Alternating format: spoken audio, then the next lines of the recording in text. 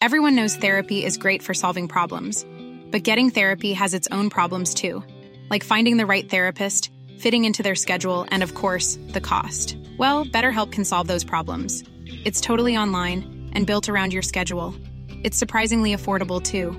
Connect with a credentialed therapist by phone, video, or online chat, all from the comfort of your home. Visit BetterHelp.com to learn more and save 10% on your first month. That's BetterHelp, H-E-L-P.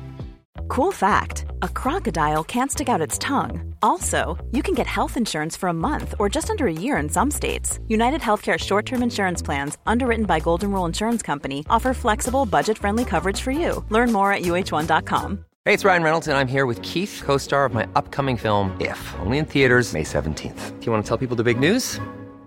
All right, I'll do it. Sign up now and you'll get unlimited for $15 a month and 6 months of Paramount Plus Essential Plan on us. MintMobile.com/switch. Upfront payment of $45 equivalent to $15 per month. Unlimited over 40 gigabytes per month. Face lower speeds. Videos at 480p. Active Mint customers by 531.24 get 6 months of Paramount Plus Essential Plan. Auto renews after 6 months. Offer ends May 31st, 2024. Separate Paramount Plus registration required. Terms and conditions apply if rated PG. From the Apostrophe Podcast Network. Hello, I'm Jess Milton, and this is Backstage at the Vinyl Cafe.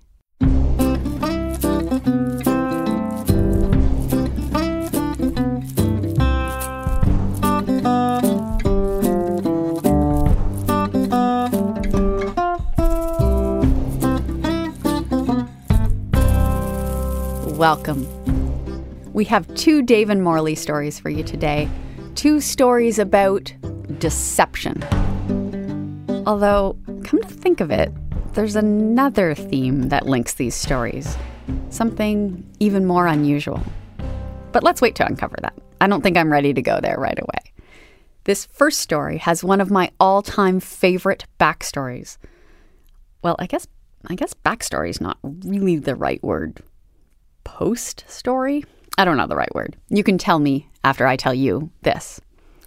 As I've said before, people would often ask Stuart where the stories came from. And I think what they were really asking when they asked that question was, are these stories true? Are they based on your life? For the most part, the answer to that is no. As I've said many times on this podcast, Stuart was not Dave. Stuart's answer to that question, by the way, was the details and the plot aren't real, but the feelings are real. I love that answer. He used to say that the lens through which the characters see the world was his lens, and so the greater truth was there. But very few of the stories were actually based on anything that happened to Stuart. Very few of the stories were based on anything that happened in real life. Although there are some. This is one of them. Not every single detail, but pretty much every detail. Pretty much, this story happened to Stuart, not to Dave. And the neighbor in the story, Jim Schofield, one of Stuart's favorite characters, was actually Stuart's good friend and old neighbor, Sandy. So think about that while you listen to this.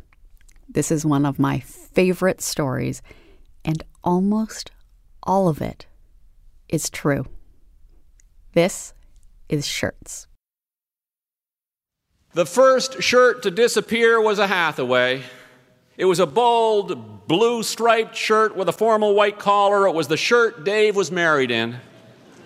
He noticed it was missing one Saturday evening when he was dressing to go out. Morley, he called to his wife, "I can't find my wedding shirt." The Hathaway was not the sort of shirt Dave normally bought for himself. He thought it was flamboyant. He felt self-conscious whenever he wore it, but he was proud of owning it and proud he had worn it the afternoon he got married. He had been gloriously drunk the day he bought it. The salesman, an enthusiastic young man in oversized sweater and floppy black pants, kept pouring him shot glasses of licorice-tasting liqueur. Nothing like this had ever happened to Dave before. He usually shopped at Eaton's in those days. He'd already bought a shirt at Eaton's that he was planning to wear at his wedding, a white one. He wandered into the men's store looking for a tie to go with a white shirt. He was looking at a rack of muted striped ties when the salesman breezed up to him. "I'm getting married," said Dave. "I need a tie." "This is a happy event?" asked the salesman. Dave nodded dumbly. "Those aren't wedding ties," said the salesman, waving his hand disdainfully. "Those are funeral ties." Dave followed the salesman across the store obediently, and they stopped in front of a display of the most colorful ties Dave had ever seen in his life. The salesman flicked two of them off the rack and he said, "These are wedding ties." The ties were so exuberant, Dave actually took a step backwards. "This is a happy occasion?" asked the salesman again. "You are happy about this marriage?" "Yes," said Dave, but that's when the salesman took Dave over to the cash register and poured him his first drink. "Yes, but what?" said the salesman. Dave didn't know but what. The only but he knew was that he had never worn a tie so happy, said the salesman. "It's a happy tie." The salesman poured him another drink. Dave threw it back. Eventually he said, "Okay, I'll take the red one." Salesman smiled. "Good," he said. "Now, about the white shirt." After two more shots of liquor, Dave blew out of the store with a bright red tie and the blue striped shirt with a white collar.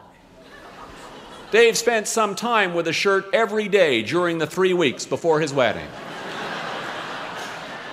Mostly he took it out of its box and laid it on his bed and arranged the tie on top of it and stared at them.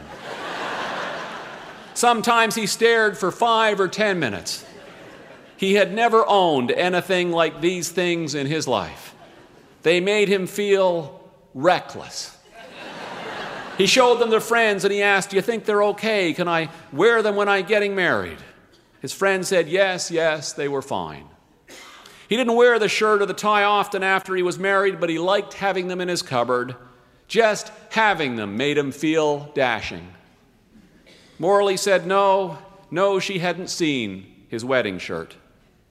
He wondered if he had taken it to a dry cleaner and forgotten to pick it up. He used to drop his shirts at a number of places, and it was possible he had taken the wedding shirt somewhere and forgotten about it. He visited every dry cleaner he had ever gone to.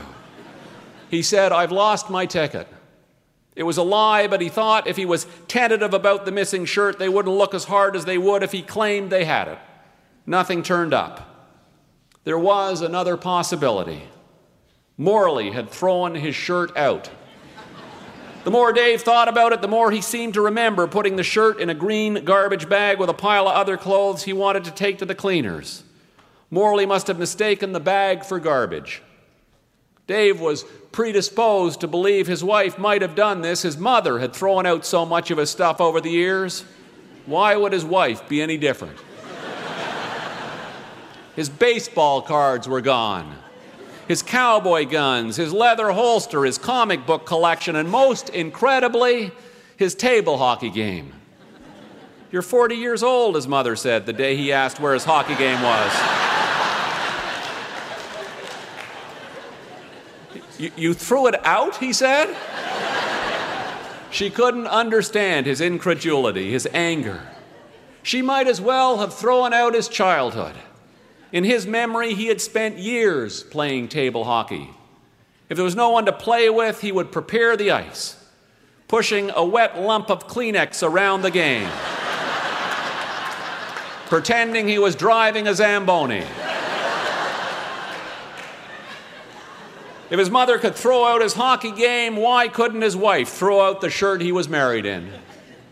The wedding shirt had been missing long enough that it had become something that Morley and Dave could laugh about. So when Dave said, "Where's my plaid shirt, the green and brown one?" Morley said, "I threw it out." Dave had bought the plaid shirt near Kennebunk, Maine. He bought it on the last day of their summer vacation at a factory outlet. It was a wonderful shirt. Green with brown checks, it was a shirt that fit Dave's image of himself. Casual but dressy at the same time. A shirt you could wear a tie with the way writers do, or university professors. Or more to the point, the way Robert Redford did in All the President's Men. It was a perfect shirt. And it was all the more perfect because it was blessed by so many happy associations. It reminded Dave of the ocean, of the ice cream truck that whistled up to the beach every afternoon. A week after it went missing, Morley said, I think I washed that shirt last weekend. I think I remember hanging that shirt on the line. I can't remember taking it down. Someone stole it, said Dave. Someone came into the yard and stole my shirt. Dave was so fond of the plaid shirt that this seemed perfectly reasonable. It was Gavin, he said. Gavin lives 2 houses away from Dave and Morley. Gavin is a writer. He works at home. Writers never have any money, said Dave. He had motive and he had opportunity. He's home all day. It would have been easy for Gavin to sneak into our yard and swipe my shirt. The green and brown checked shirt went missing in the fall. It turned up the following spring. It literally walked through the front door on Jim Schofield's back. Dave and Morley had invited Jim to dinner. He turned up in Dave's missing shirt. Now, Jim Schofield lives on the corner. He's 52 years old and a bachelor.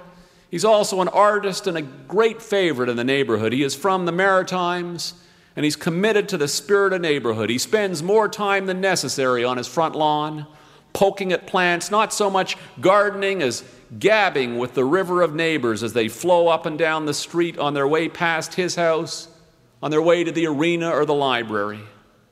In a large sense, Jim is the neighborhood. And whenever he starts talking about moving back to Nova Scotia, people get worried.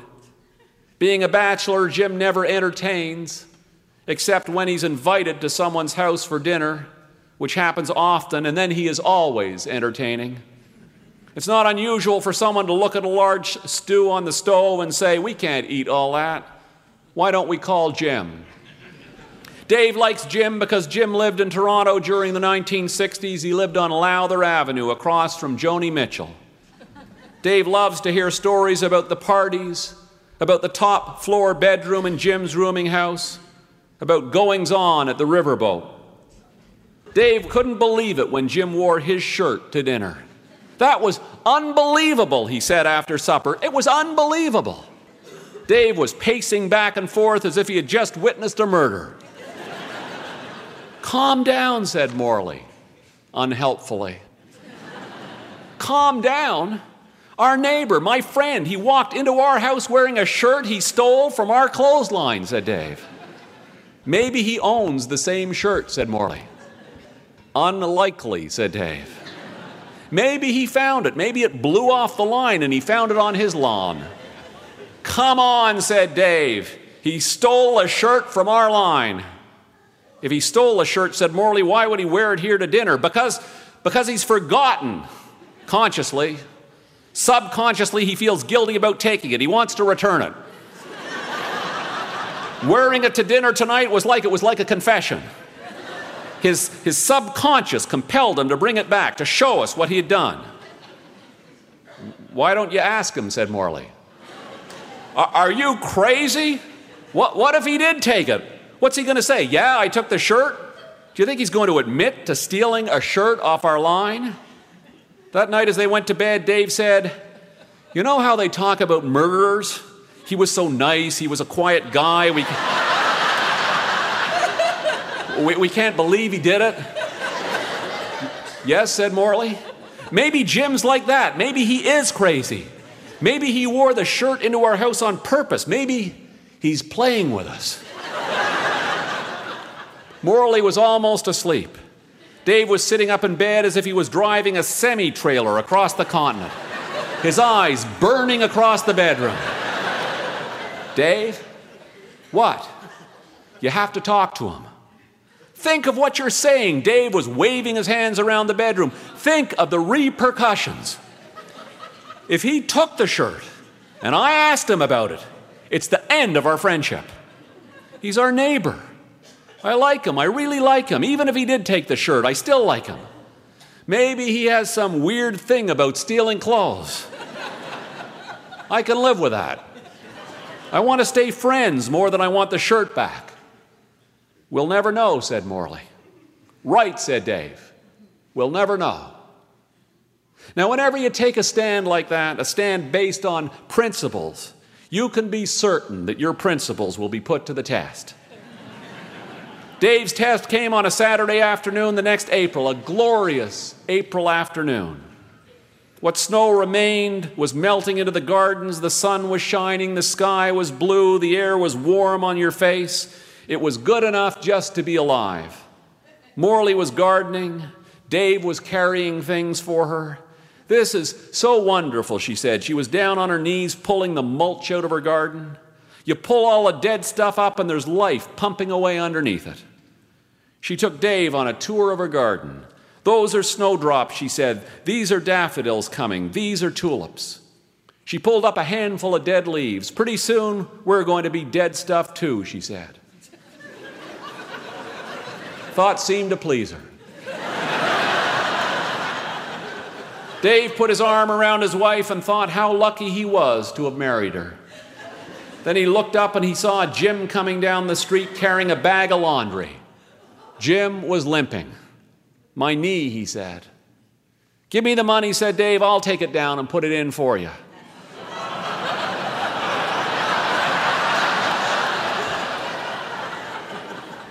Jim gave him a handful of quarters and the bag of laundry. The laundromat's at the bottom of the street. Dave said, I'll be back in a minute. When he came back, Jim was gone. Morley was back on her knees. It's there, he said. What's there? Asked Morley. The shirt's there. My shirt is there. And it is mine. I actually put my shirt into the washing for him. I'm going to steal it back, he said. And then you know what I'm going to do with it? I'm going to wear it over to his house.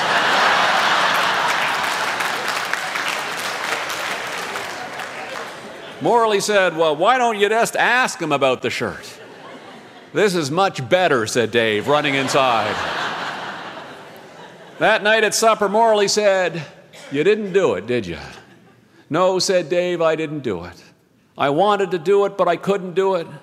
I either like him too much or I'm too much of a coward.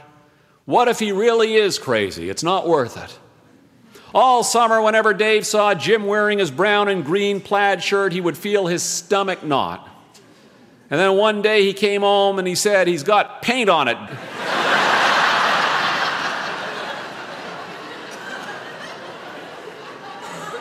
Why don't you just say nice shirt and see what he says, said Morley. You don't understand, said Dave. If I say anything about the shirt, he'll know.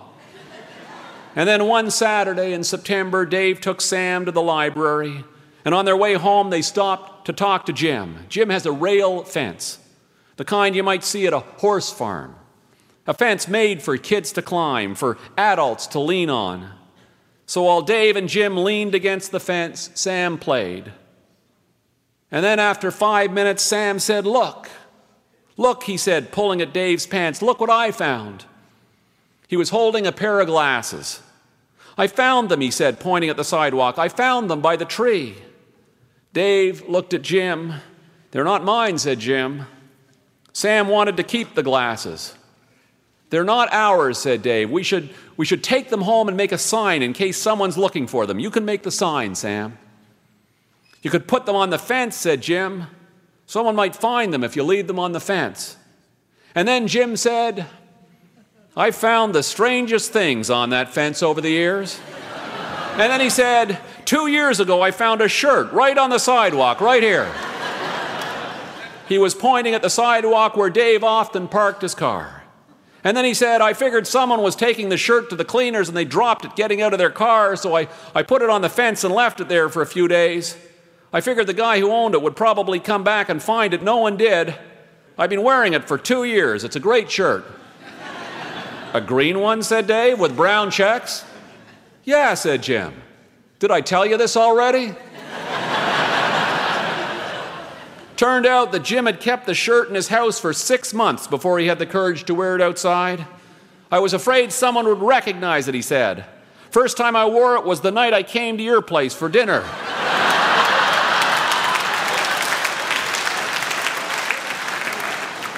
Do you remember that night? It's a great shirt. Dave invited Jim for supper again. Jim went home and changed into the shirt. He brought 2 bottles of wine, but he didn't offer to give the shirt back. No, he said, it's mine now. Dave felt buoyant. Only a friend would say that. I should have taken it back, said Dave to Morley when they went to bed. I should have taken it that afternoon at the laundromat. I should have stolen it. It would have made a better ending. Thank you very much.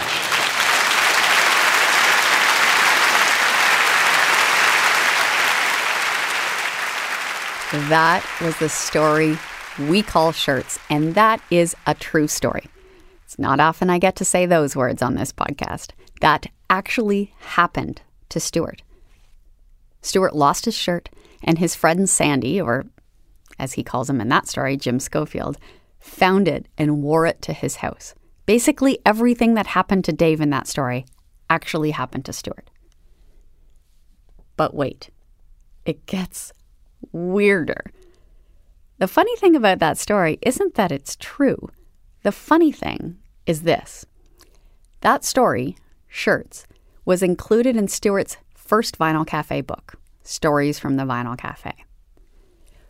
When the book was published, it was reviewed in a national newspaper. The review was friendly, but the reviewer said that if he had to find fault with Stuart's stories, reviewers always say that, if he had to find fault with Stuart's stories, he would have to say they were unbelievable, or it might have been unrealistic. The stories are unrealistic. And then, to illustrate his point about how unrealistic or unbelievable the stories were, the reviewer turned to the example of Shirts, the one story in the collection that was literally true. It's just unbelievable, he wrote. Yeah, well, what's that phrase? The truth is stranger than fiction. We're going to take a short break now, but we'll be back in a couple of minutes with another story about Dave in a sticky situation. So stick around yourself, okay?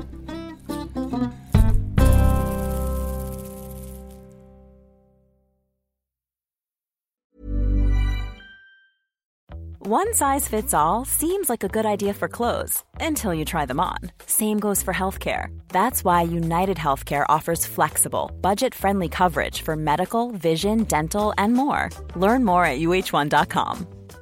Cool fact, a crocodile can't stick out its tongue. Also, you can get health insurance for a month or just under a year in some states. United Healthcare short-term insurance plans, underwritten by Golden Rule Insurance Company, offer flexible, budget-friendly coverage for you. Learn more at uh1.com.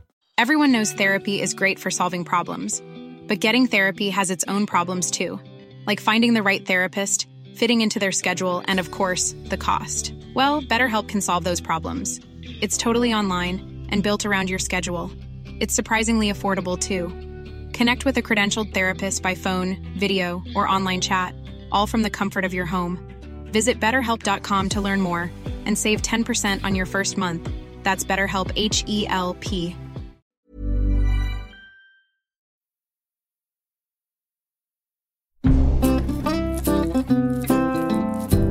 Welcome back. Time for our second story now. I've talked a lot about the backstories on this podcast, about where Stuart got his ideas, about what inspired him to write certain stories. This one is unusual.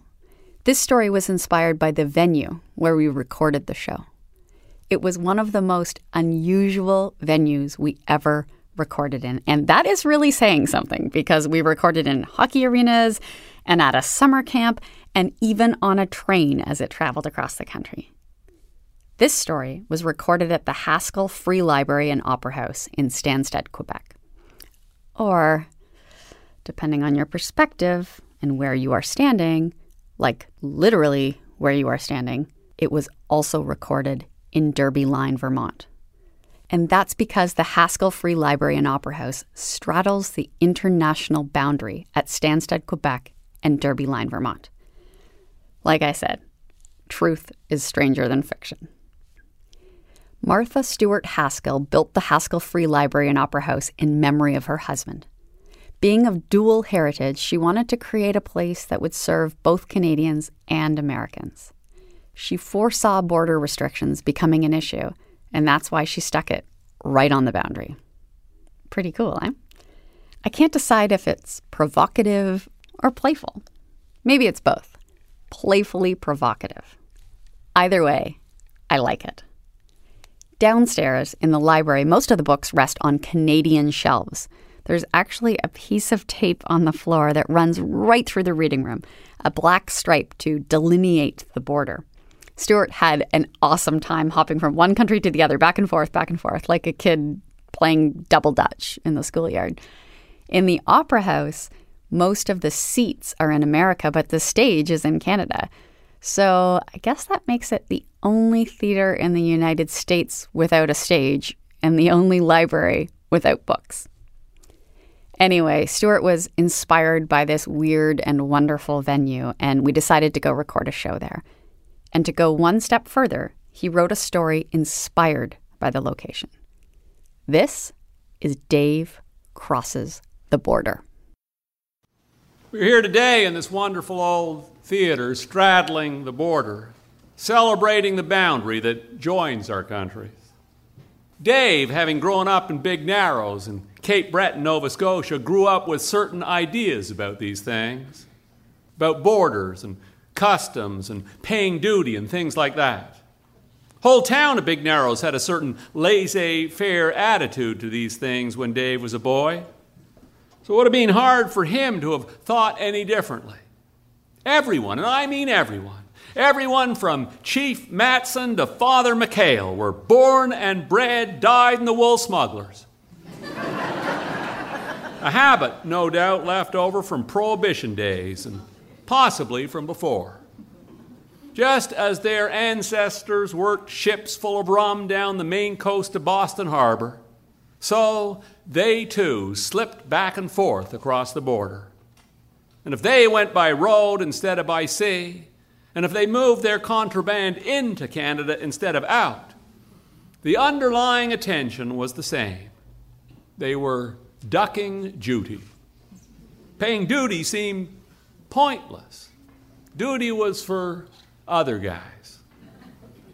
The most favored port of call when Dave was a boy was Bangor, Maine. Still is. To this day, people from the Narrows make pilgrimages to the malls of Bangor. It's a 9-hour drive. And if that seems like a long way to travel for a pair of pants, think of it as a migration. They can't help themselves. The urge to shop lands upon them, and off they go. Some of Dave's earliest memories involved trips to Bangor. Trips home were always in the dark. Dave and his sister Annie would lie in the back of their dad's old country Squire, one of those big boat-like station wagons. There's probably an unconscious connection there to the ships, and to the rum runners who sailed them. They would cruise along Highway 2 like a clipper ship. Annie and Dave in the back curled up in their sleeping bags, each of them cradling 4 bottles of rye. Their job was to convince the border guards they were asleep. And if they did, and they always did, they got $1. Dave was in grade 1 when he was fully initiated into this world. Somebody was getting married, and Margaret and her friend Winnie were hitting the outlet store in the mill in Lincoln, Maine. Margaret told Dave he was coming with them. "Wear your hockey sweater," said Margaret. It was a strange request for a June morning. But you did what you were told back then. While his mother and Winnie went to the mill, Dave wandered around Woolworth's basement, staring wistfully at the hamsters and the budgies. He was waiting on the sidewalk like they told him an hour later. About 15 miles before the border, Winnie pulled off the highway into a wooded picnic ground. She parked right at the back, out of sight of the road. They barely rolled to a stop, and Winnie was out of the car and was ripping their packages open. And while she did that, Margaret unbuttoned her blouse. Dave watched all this in astonishment. His mother taking her blouse off, tying sheets around her waist, and stuffing pillowcases into her bra. When she finished, she motioned to him. "Take off your sweater," she said. That afternoon, in his first true act of citizenship, Dave wore 5 lacy bras across the border.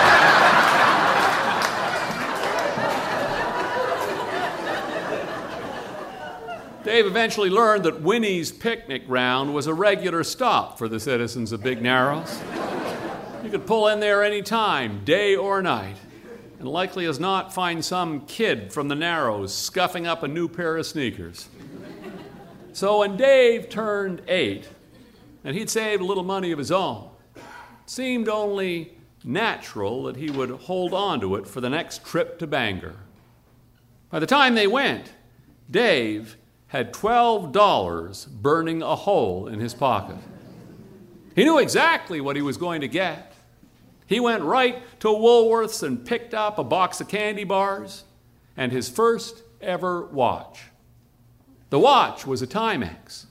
The candy was 3 Musketeers. They were advertised on the Howdy Doody show, and you couldn't get them in Canada. Kids in Big Narrows would do anything for a bite of a 3 Musketeer.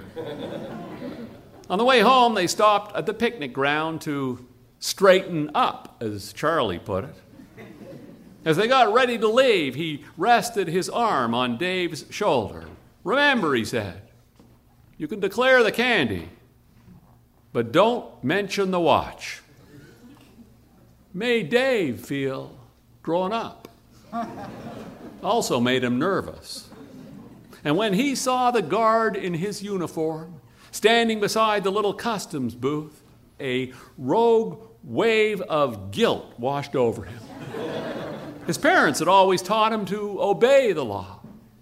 This suddenly seemed so wrong. As his father inched toward the hut, Dave started sweating. By the time they rolled to a stop, he was weeping softly. The guard bent over and peered into the car. Now, Charlie was a master at this game. Charlie was one of the best in town. Why, Charlie used to take lint from the dryer with him on these trips and would use it to line the pockets of any new pants they bought.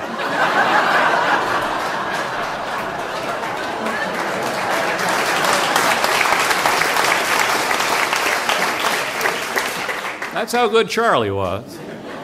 So when Charlie rolled down his window and the guard said, "Do you have any drugs or alcohol to declare?"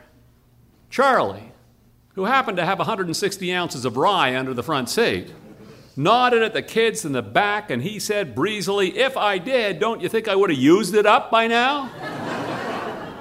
That sort of line usually worked like a charm. Unfortunately, Charlie's charmed life was about to end. Charlie had finally met his match, because this guard had long ago learned that if there were kids in the car, he should ask the kids to tell him about their trip. He had long ago learned that little ones inevitably rat their parents out.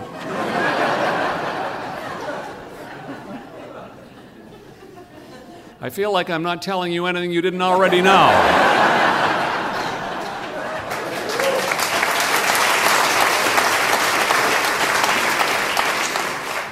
Nodding absent-mindedly at Charlie's little joke, the guard stuck his head in the front window and looked Dave and Annie up and down.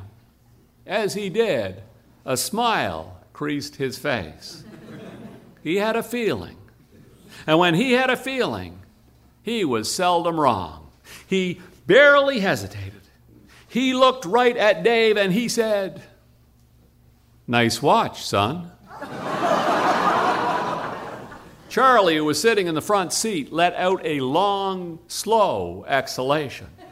"I got it in Bangor," blurted Dave, "but my dad told me not to declare it."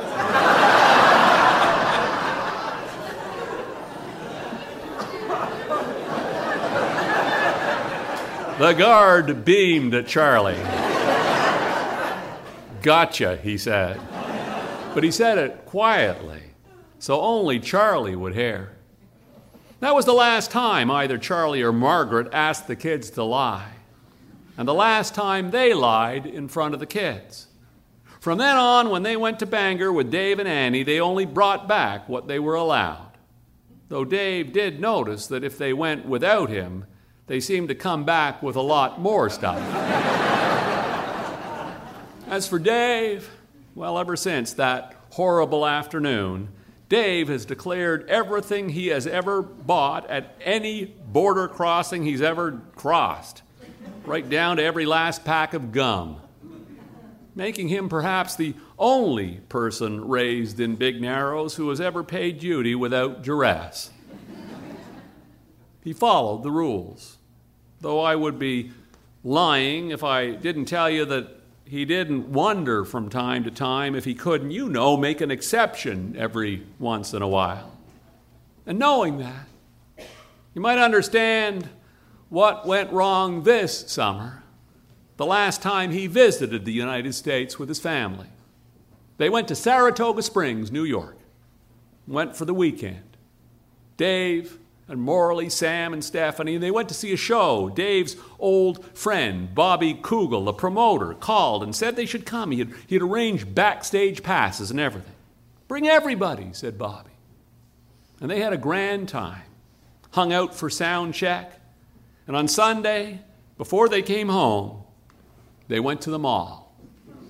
Of course, everyone went over their limit. And so as they rolled north towards the border, they all knew there'd be a stop so they could declare their purchases. Because that's the way Dave did it. After lunch, Morley gathered all the bills into a pile in her lap and she began adding them up. It added up to way more than Dave had imagined. Way more. And as he drove along, Dave was trying to figure out the duty in his head and just how much that meant they had spent when you added in the hotel bill and the gas and the food and exactly how much there was in his checking account.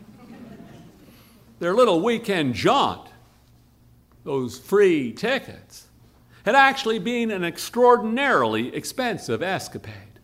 That's what he was thinking when he spotted the picnic ground. And he was seized by a spasm that he will never understand. He saw the sign, and at the very last moment, he jerked the wheel and he took the exit, leaving the highway with a squeal. And he rocked to a stop beside a picnic table behind the outhouses. And he looked at his surprised family and he said, "Okay, everyone out." "What's going on?" said Sam. Well, Dave was already out himself. Dave was already out of the car. He'd already popped open the trunk and he was already unloading the packages, and now he was sitting at the picnic table, tearing them open and pulling off price tags. "What's going on?" said Sam again, staring at his father in amazement. Dave didn't answer. Truth of it was, Dave didn't know. Maybe something had awoken the rum runner spirit of his ancestors, or maybe he was reaching for the carefree spirit of his father, or maybe it was something more prosaic. Maybe the prospect of his looming visa bill had driven the caution from his soul. Whatever it was not about to put itself into words. All he said was, "Come on! Come on," he said. They'd never seen him like this. And truthfully, it scared them a bit. But they all did as they were told. They took turns in the outhouse, slipping out of their old clothes and into their new ones. "Come on," he said again, holding out a pair of pants to Sam, just like his father had held out things to him. "I already have pants," said Sam.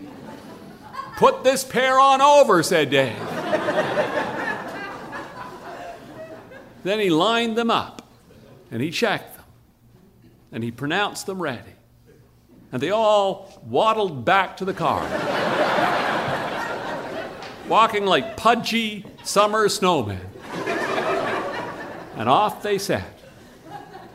They were 5 minutes from the border. Before they climbed into the car, Dave collected all the empty bags and stuffed them into one. As they pulled out of the picnic grounds, he rolled down his window and tossed the bag of bags toward the garbage bin. He looked left and he looked right. The highway was clear. He felt an odd sense of liberation. Everyone else felt confused, anxious, and hot. The customs officer waiting for them in front of the little booth looked incredibly young. He was, in fact, 22 years old, fresh out of college, fresh from 16 weeks of training in interrogation and interviewing. This was his first posting. This was his first Sunday night. The training had been incredible. He had listened while senior guards shared their war stories. He had role-played scenarios. He had worked as a secondary and watched primaries unravel people. And he had been at it 2 weeks now, and he hadn't made a single bust. And the older guys were beginning to rag him. He looked at Dave and waved him forward. As the car inched toward him, he sighed. Another family back from the malls. There'd be no glory in catching someone with another pair of undeclared sneakers. He was looking for real contraband. Dave was grinning up at him now. To be honest, it was more a leer than a grin. A little alarm began ringing deep in the guard's subconscious. "Good evening, sir," he said. "Any drugs, alcohol, or tobacco in the vehicle?" "Why," said Dave, trying to affect the breezy attitude of his father, "what do you need?"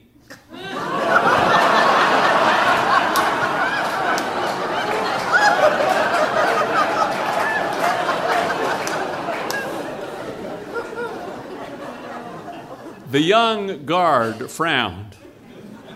The alarm was ringing louder now.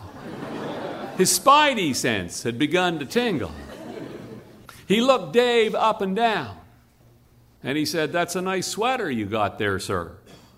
I've been looking for one like it. Where did you get it?" "Got it for my birthday," said Dave. "My mother gave it to me. She lives in Nova Scotia, Cape Breton, actually," and Dave's story was getting way too complicated. And it would have been much more believable had there not been a price tag dangling from Dave's neck.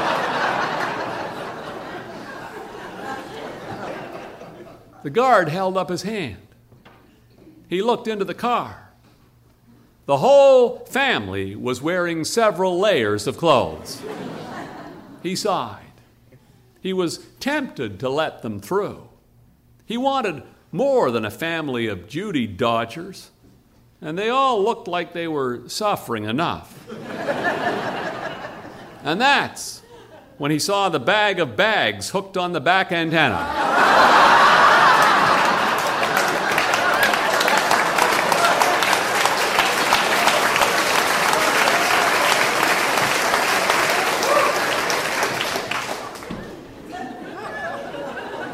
There was something about this that didn't add up. At school, they had been told the famous story about the old man and the wheelbarrow. The old man lived on one side of the border and worked on the other, which meant he crossed the border every day. And every day when he crossed, he pushed a wheelbarrow full of sand in front of him. Every day, the guards sifted through the sand, but they never found anything, nothing. On his last day of work, on the day of his retirement, the guards took the old man aside and they said, "We've known you for 25 years. And for 25 years, we've known that you've been smuggling something in the sand. But we've never been able to figure it out, and it's been driving us crazy. This is your last day. Please tell us what you've been smuggling." Well, the old man looked them up and down and he smiled. "Thought it was obvious," he said. "I've been smuggling wheelbarrows."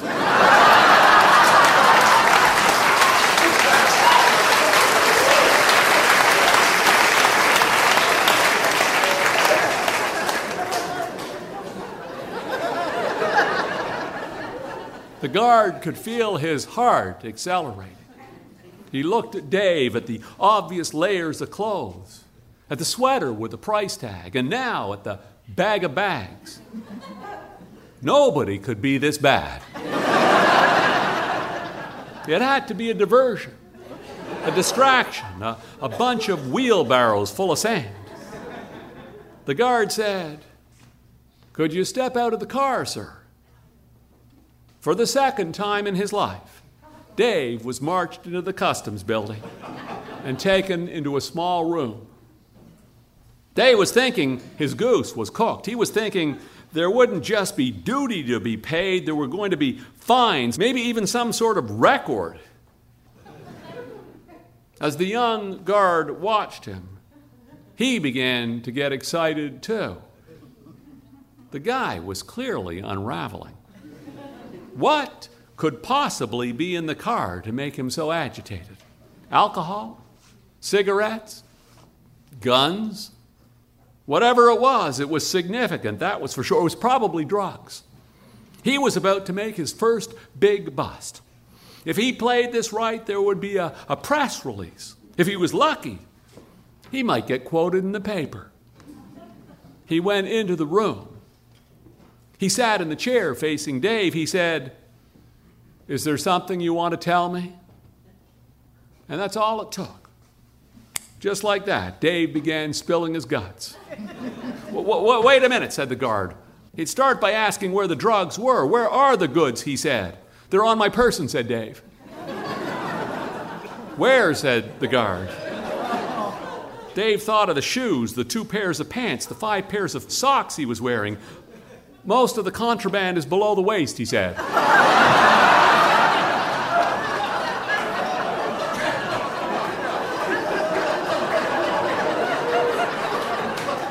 So much for dinner, thought the guard. "This your first time?" he asked. "I was busted when I was a kid," said Dave. "Mostly I learned from my parents. My mother used me as a mule."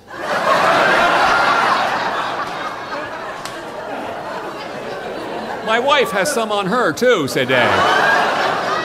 "But my kids are carrying most of it." As the guard stood up, Dave added one last thing. I guess I should tell you about the stuff we ate. It was Dave's first cavity search.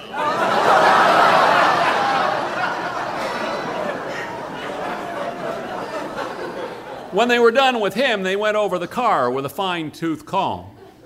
They didn't find anything but the clothing, of course. And Dave finally managed to convince them that there was nothing to find. "I swear to God," said Dave, "you got it all." But all the same, they were there for 3 hours.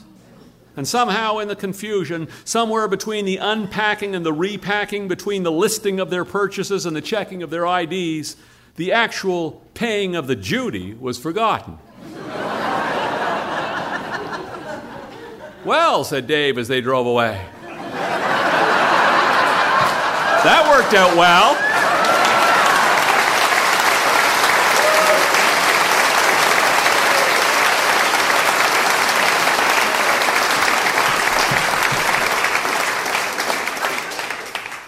No one else said anything.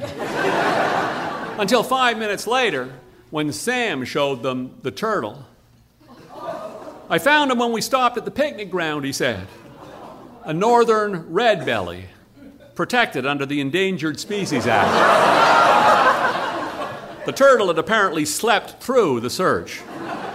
"He was in the box with the board game," said Sam. Dave nearly had a heart attack. "But I didn't buy him," said Sam. "He didn't cost any money." "We could drive back," said Sam, "and we could come back through customs and declare him." Morley turned to the back seat and smiled sweetly at her son. "Declare that we've just brought a protected species across an international border? We don't need to tell them that, sweetie. They don't mind that kind of thing at all." Dave's only response was to step on the gas.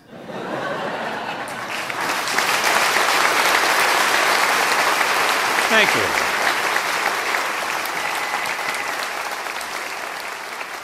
That was the story we called Dave Crosses the Border. We recorded that story at the Haskell Free Library and Opera House in Stansted, Quebec, a very cool theatre that straddles the Canada-US border. We've got to take a short break now, but we'll be back in a minute with a sneak peek from next week's episode, so stay with me.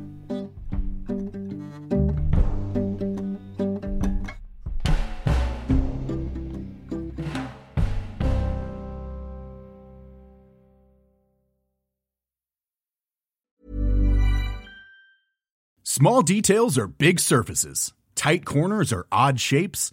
Flat, rounded, textured, or tall. Whatever your next project, there's a spray paint pattern that's just right. Because Rust-Oleum's new Custom Spray 5-in-1 gives you control with 5 different spray patterns. So you can tackle nooks, crannies, edges, and curves without worrying about drips, runs, uneven coverage, or anything else. Custom Spray 5-in-1. Only from Rust-Oleum. Planning for your next trip? Elevate your travel style with Quince. Quince has all the jet-setting essentials you'll want for your next getaway, like European linen, premium luggage options, buttery soft Italian leather bags, and so much more. And is all priced at 50 to 80% less than similar brands. Plus, Quince only works with factories that use safe and ethical manufacturing practices. Pack your bags with high-quality essentials you'll be wearing for vacations to come with Quince. Go to quince.com/pack for free shipping and 365-day returns. Hi, I'm Daniel, founder of Pretty Litter. Did you know cats tend to hide symptoms of sickness and pain? I learned this the hard way after losing my cat, Gingy. So I created Pretty Litter, a health monitoring litter that helps detect early signs of illness by changing colors, saving you money and potentially your cat's life. Pretty Litter is veterinarian developed, and it's the easiest way to keep tabs on your fur baby's health right at home. Go to prettylitter.com and use code ACAST for 20% off your first order and a free cat toy. Terms and conditions apply. See site for details.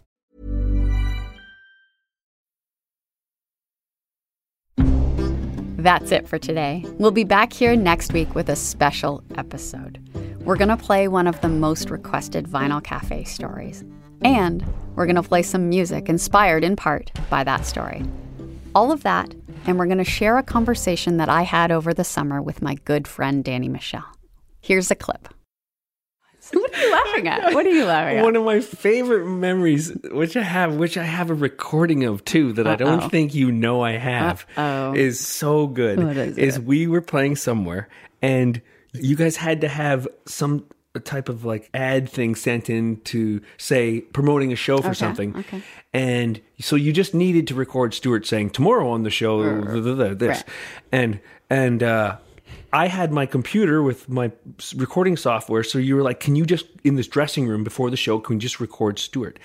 And they'd set up catering, and Stuart was super concerned that he was going to miss dinner. He was going to miss dinner. About that, yeah. So he was kind of like, let's just get this done. And you kept making him do it over and over. Right. And in between takes, he would say, all the chicken's going to be gone. He's like, the chicken's going to be gone. And you're like, Stuart, just do it. And you do it. And you guys, and I have the recording. It's so special to me because I listen to it. And in between is him. Oh my God. Should we play it? And here it is. Do you want to hear it? Yeah, I do. I have it. I've never, ever heard this. This is his concern with having to do this at this time, that he would miss dinner. That's next week on the podcast. You don't want to miss this one. Backstage at the Vinyl Cafe is part of the Apostrophe Podcast Network. The recording engineer is my friend, Greg DeClute. I'd give him the shirt off my back. Theme music is by my pal, Danny Michel. You'll get to know Danny a bit better next week on the podcast. The show is produced by Louise Curtis and me, Jess Milton. Let's meet again next week. Until then, so long for now.